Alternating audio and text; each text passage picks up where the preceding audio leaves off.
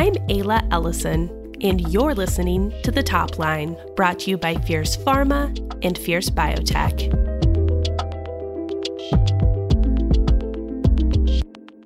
The antifungal agent, amphotericin B, is highly effective against a wide range of deadly fungi, and resistance is rare, even after decades of use. But it comes with a virtual guarantee of kidney damage, earning it the nickname amphoterrible. Now, a better alternative might be on the way. Helen Flourish from Fierce Biotech Research spoke with Dr. Martin Burke, a chemistry professor and researcher at the University of Illinois and the founder of antifungal startup Funga Therapeutics, to get the story behind the new drug's design, its path to the clinic, and how it could influence the next generation of antimicrobials. Here they are.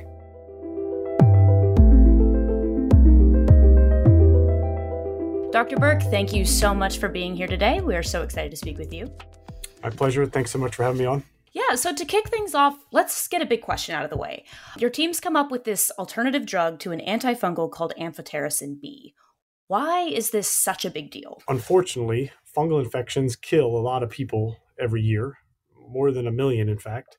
And the problem's only getting worse. With climate change, fungi are becoming better able to, unfortunately, cause some of these problems in more parts of the world.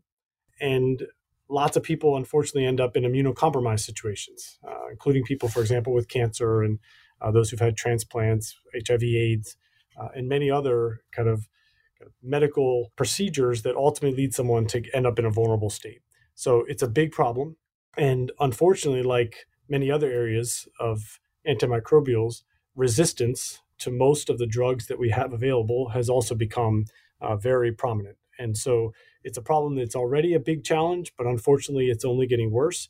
And so we need better medicines, and we need them now. Okay, so what exactly is amphotericin B? And, you mentioned obviously that it's an antifungal, but tell me about the specific indications.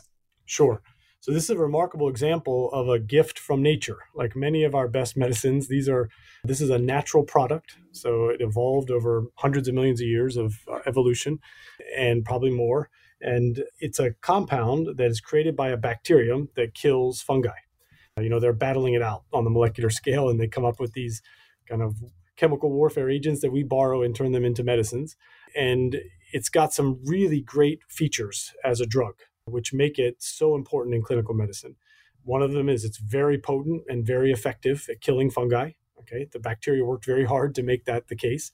It's also remarkably broad spectrum. What that means is it kills almost any fungus that you throw at it, which is really important because in clinical medicine, many times you don't actually know which fungus is causing the infection in time to be selective. So it's very important that antifungals actually have broad scope. And perhaps most remarkably is that despite its use for more than half a century in the clinic, resistance to amphotericin is very rare. Okay, so it's one of these very special, rare antimicrobial agents that has somehow found a way to evade resistance. Okay, so for all of those reasons, it's a very important medicine in the clinic, especially if someone has a very serious life-threatening infection where the fungal infection has kind of gone throughout their whole body or deeply invaded some of their tissues. So we call these invasive fungal infections. And unfortunately, many times it's the last resort, okay, because nothing else will work. And so doctors use amphotericin. The problem is it's extremely toxic. It's been rightly termed amphoterrible in the clinic. I remember when I was a medical student, both patients and doctors alike referred to it as amphoterrible. And it has a lot of side effects, including some immediate effects, which is kind of like an intense flu-like shake and bake phenomenon. But perhaps most important is that it's very toxic to the kidney. And this can be a very severe kidney toxicity that can become irreversible. And ultimately, it really ends up limiting. The doctor can only give so much, where you have to choose between, irreversibly harming the patient with their kidney versus trying to cure the infection. And so it's been a big limitation. The toxicity of amphotericin for more than half a century has precluded its very most effective use in the clinic. And this is the problem that we chose to tackle. I understand that kind of over the course of your research, you figured out that this drug doesn't necessarily work the way that scientists thought it did. So tell me a little bit about how you came to that eureka moment and how that led you to develop the alternative. So, yes, as you indicate, it's long been thought and actually says in all the textbooks when I was a medical student that amphotericin kills cells primarily by forming channels in their membrane and causing the contents of the cell to leak out. This is the permeable model, which has been kind of the primary model that everyone has focused on for a very long time. And we had a hunch that perhaps that mechanism was incorrect.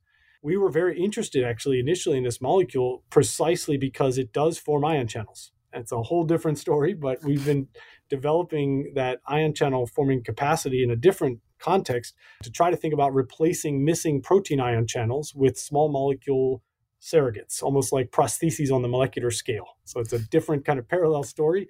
It's led us to actually now a drug that's in the clinic being tested for cystic fibrosis, where you replace the missing CFTR anion channel with kind of amphotericin-based channels that can restore the anion flow across the lung membrane. So it does form ion channels, but we had a hunch that was not how it was killing cells. And I remember when I was applying for academic positions, having read probably 5,000 papers on amphotericin and the mechanism, and it's been intensely studied, there were these hints.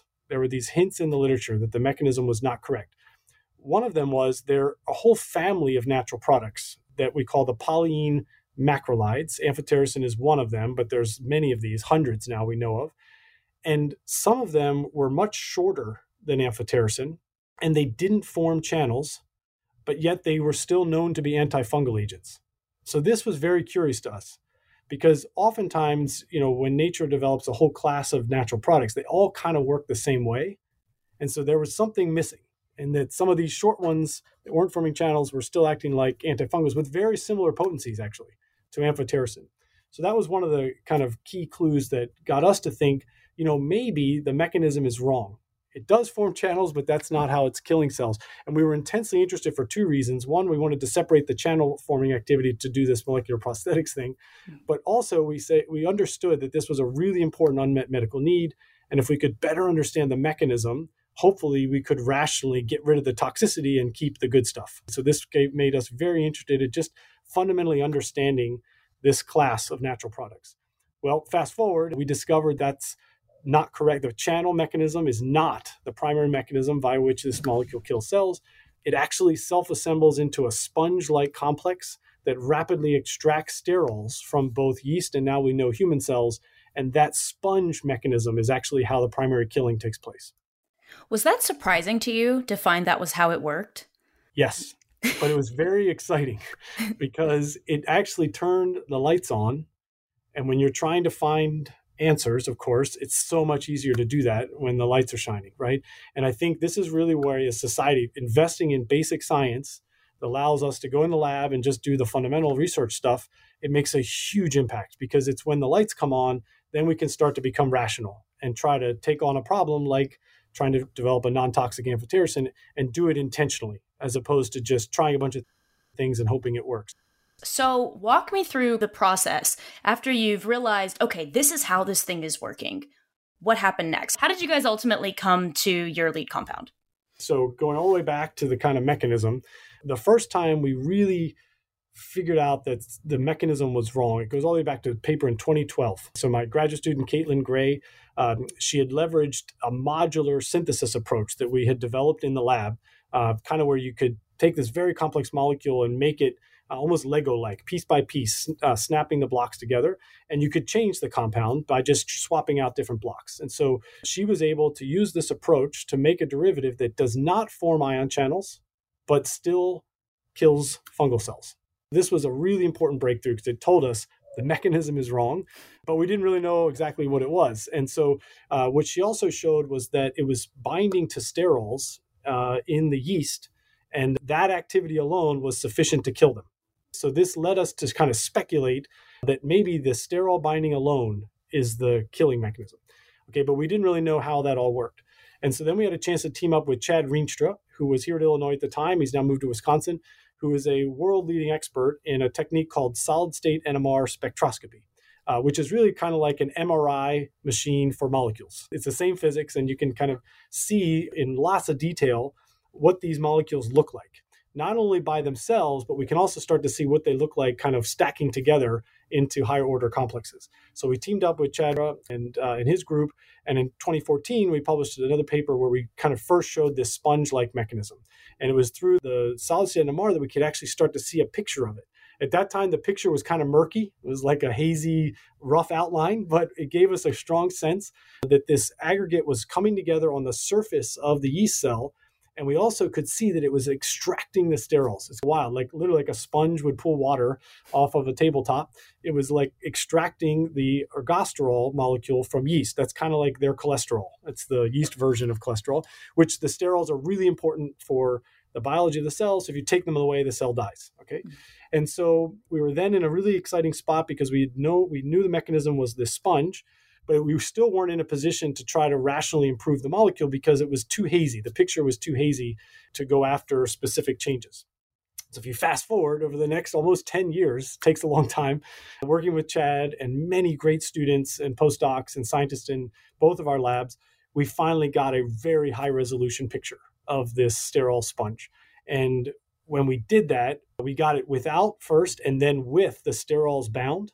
And that really put the lights on. So if before we had kind of a faint, single light bulb, now we had spotlight like shining right on the structure. And this actually gave us the chance to be very rational in how we would tweak the compound with a very clear goal, which is we wanted to keep all the good stuff and get rid of the toxicity. And ultimately that came down to figuring out how do we get this sponge to still extract ergosterol, which is the sterol in yeast, but not do the same thing with cholesterol, which is the same sterol in our kidneys and all the rest of our cells. And what we had shown was that same sponge mechanism is driving the toxicity by extracting cholesterol. So then we were on a mission to find a new compound that could still bind ergosterol and extract it, but not do the same thing for cholesterol. So tell me about how you went about hunting down that compound. There were two kind of key breakthroughs. The first was we found a spot that we could make a change and eliminate the cholesterol binding.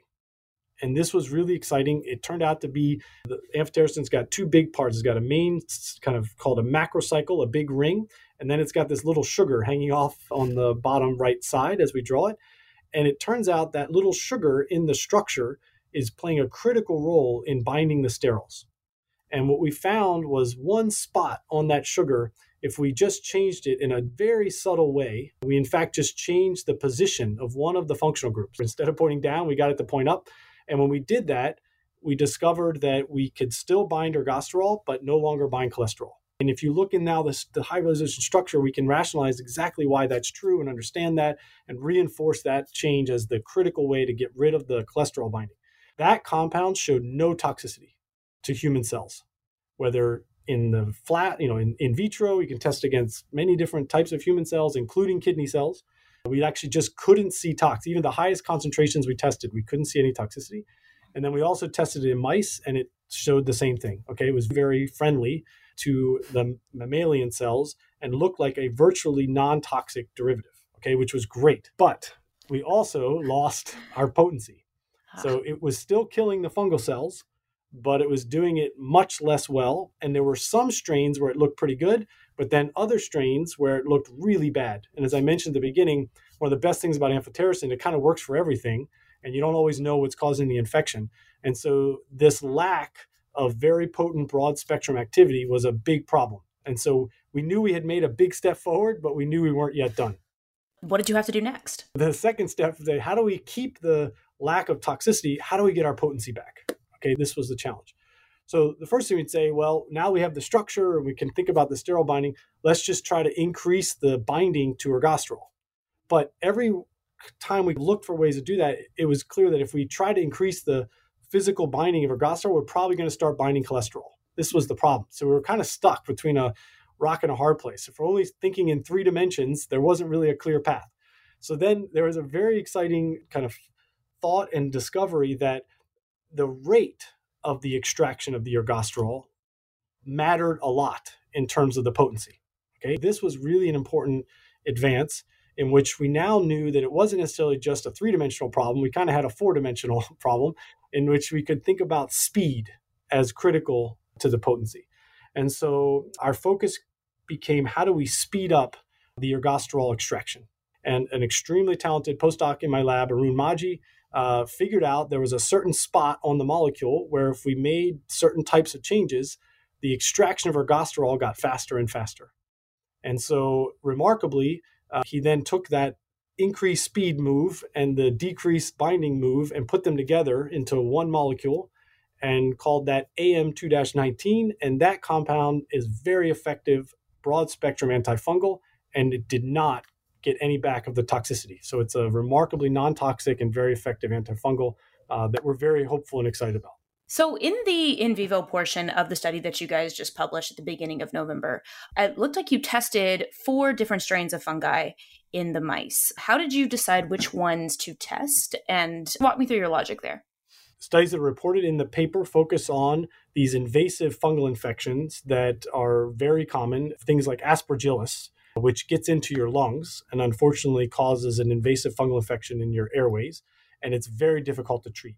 And so one of the reasons we spend a lot of time thinking about that one is there's very little else that can be effective in the clinic, so it's a big unmet medical need because the resistance to the other types of antifungals is unfortunately very high. And so this is an indication that still amphotericin gets used in the clinic because unfortunately sometimes it's the last resort and one of the only things that can be used. Aspergillus is an example of what's called a mold as opposed to a yeast, and molds are sometimes much tougher to kill than the yeast, such as Candida, for example. And so another one that is in that same category is mucor, and that was why we also studied the infection, because again, there's just not a lot of other medicines that are very effective against some of these really tough mold-based invasive fungal infections, and we thought that was a really important thing to demonstrate that this compound can be effective in those very challenging clinical indications. How did you all go about testing resistance, whether the fungi develop resistance to the drug over time? The standard assay that you do in vitro is you expose the fungi to sub-lethal doses of the compound. So you give it some of the compound, but not enough to kill it. You pretty much let it grow in the presence of a sub-lethal dose of the antifungal. And then you take the fungi that survive that exposure and you clean them up and then expose them again. And then you repeat. So this is actually kind of a process via which you're giving them the chance to try to survive in the presence of the antifungal. And the ones that survive get passed on and do it again and again. And when you do that, what you often see is that resistance will emerge over the course of that experiment. Amphotericin is really special because it's rare to see resistance emerge.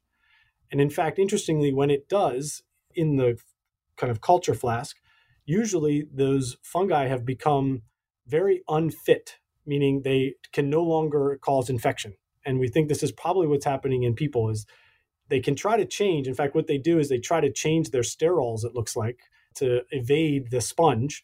But when they change their sterols, they mess up a bunch of other parts of their biology and they become very weak. And then they're easy to kill if you put them into an animal, for example.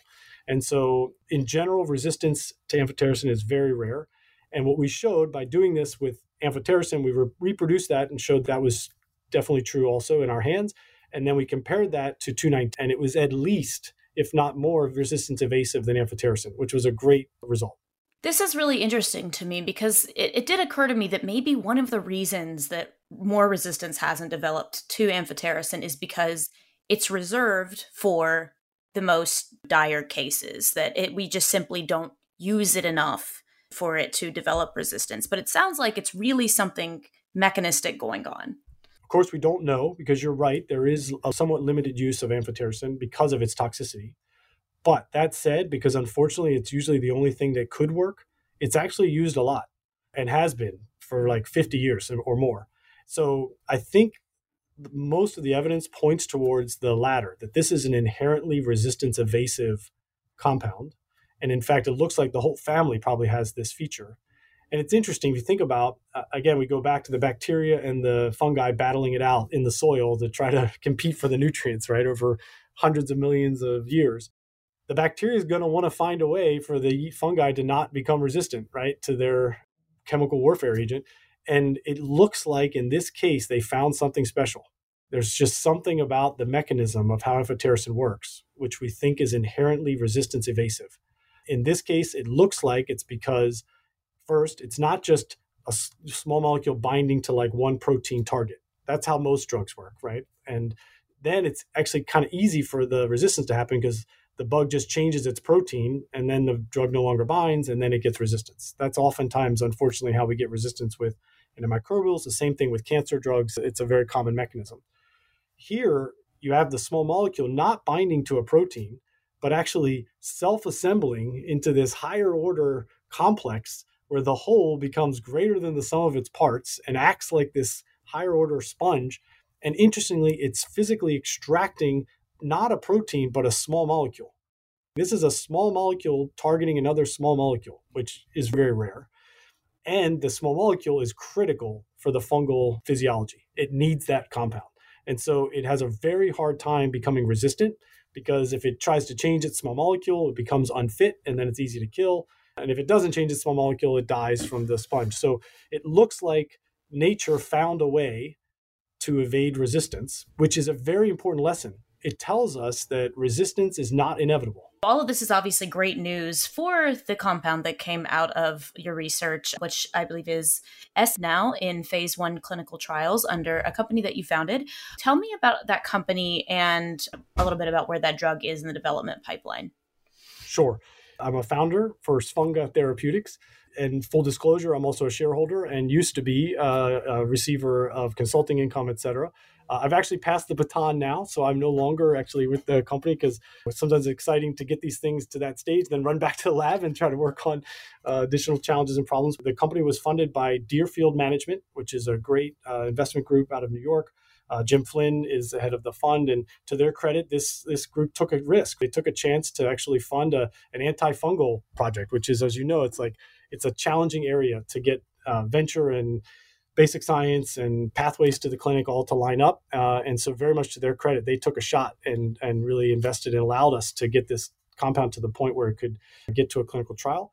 Fantastic team at Sfunga Therapeutics was able to come together and do all the preclinical work. There's a lot of things that we can do in our lab, and then there's a whole bunch of other things that have to be done in order to get a compound to the point where it can enter into a clinical trial. And that's where spinning out a company can be very effective because the biotech industry in the United States is a very powerful engine for taking things that look promising and turning them into actual real drug candidates. And so Sfunga was able to do that. Just one note, the name Sfunga, it comes from the Greek word sfungati, which is actually the Greek word for sponge. Okay, so it also kind of sounds like fungal infection treatments. And so it actually worked really well. My wife is Greek, and so I know this is where it inspired the connection to the Greek name. And so, the company was able to bring it all the way. And as you mentioned, and they've announced publicly, it's very exciting that SF001 has now entered clinical trials and is currently being tested in healthy volunteers in a phase 1 clinical study. A lot of drugs fail in clinical trials. And so we're very humble, but also very hopeful. There's a lot of very strong signs that this compound could make an important impact. And we're crossing all our fingers and toes and hoping that pans out. Let's fast forward to a hypothetical future where the drug does make it through all 3 phases of development. I'm curious how much it costs to develop a drug like this and how that cost would compare to amphotericin B. Unfortunately, I'm not going to have all those answers for you today because it's still very much at the early stages and it is going to take time and it's probably also going to take a lot more investment to get this to go all the way through.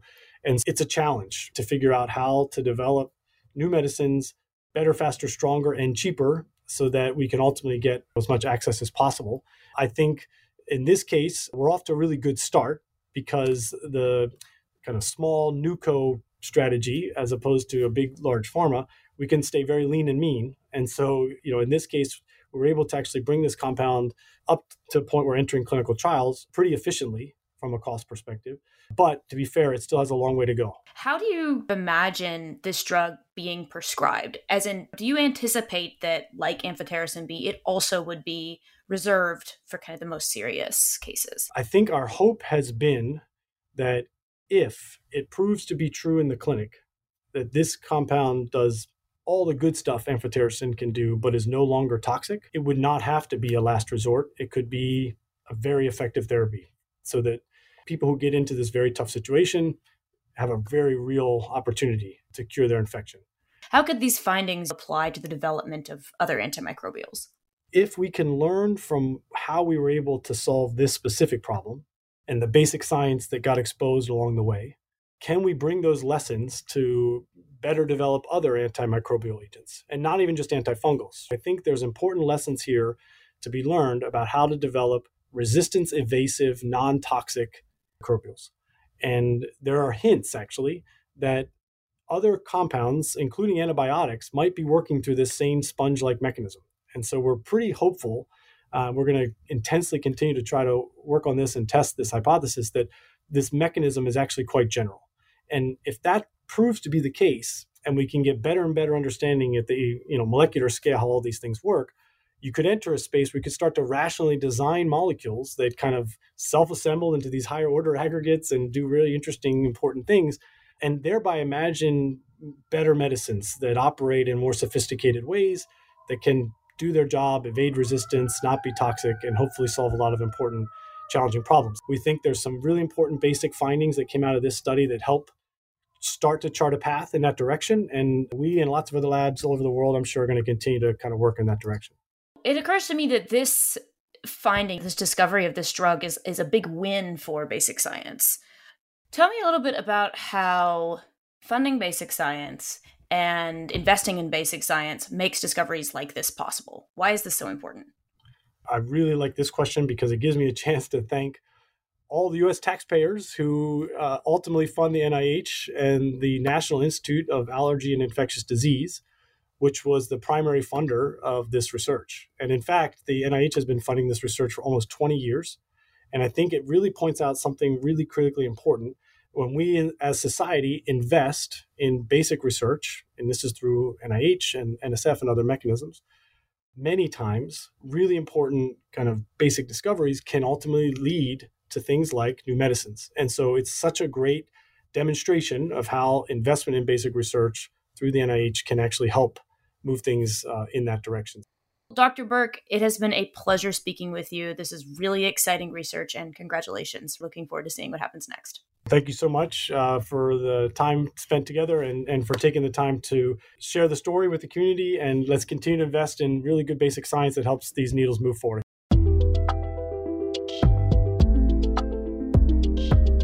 Thank you for listening to The Top Line.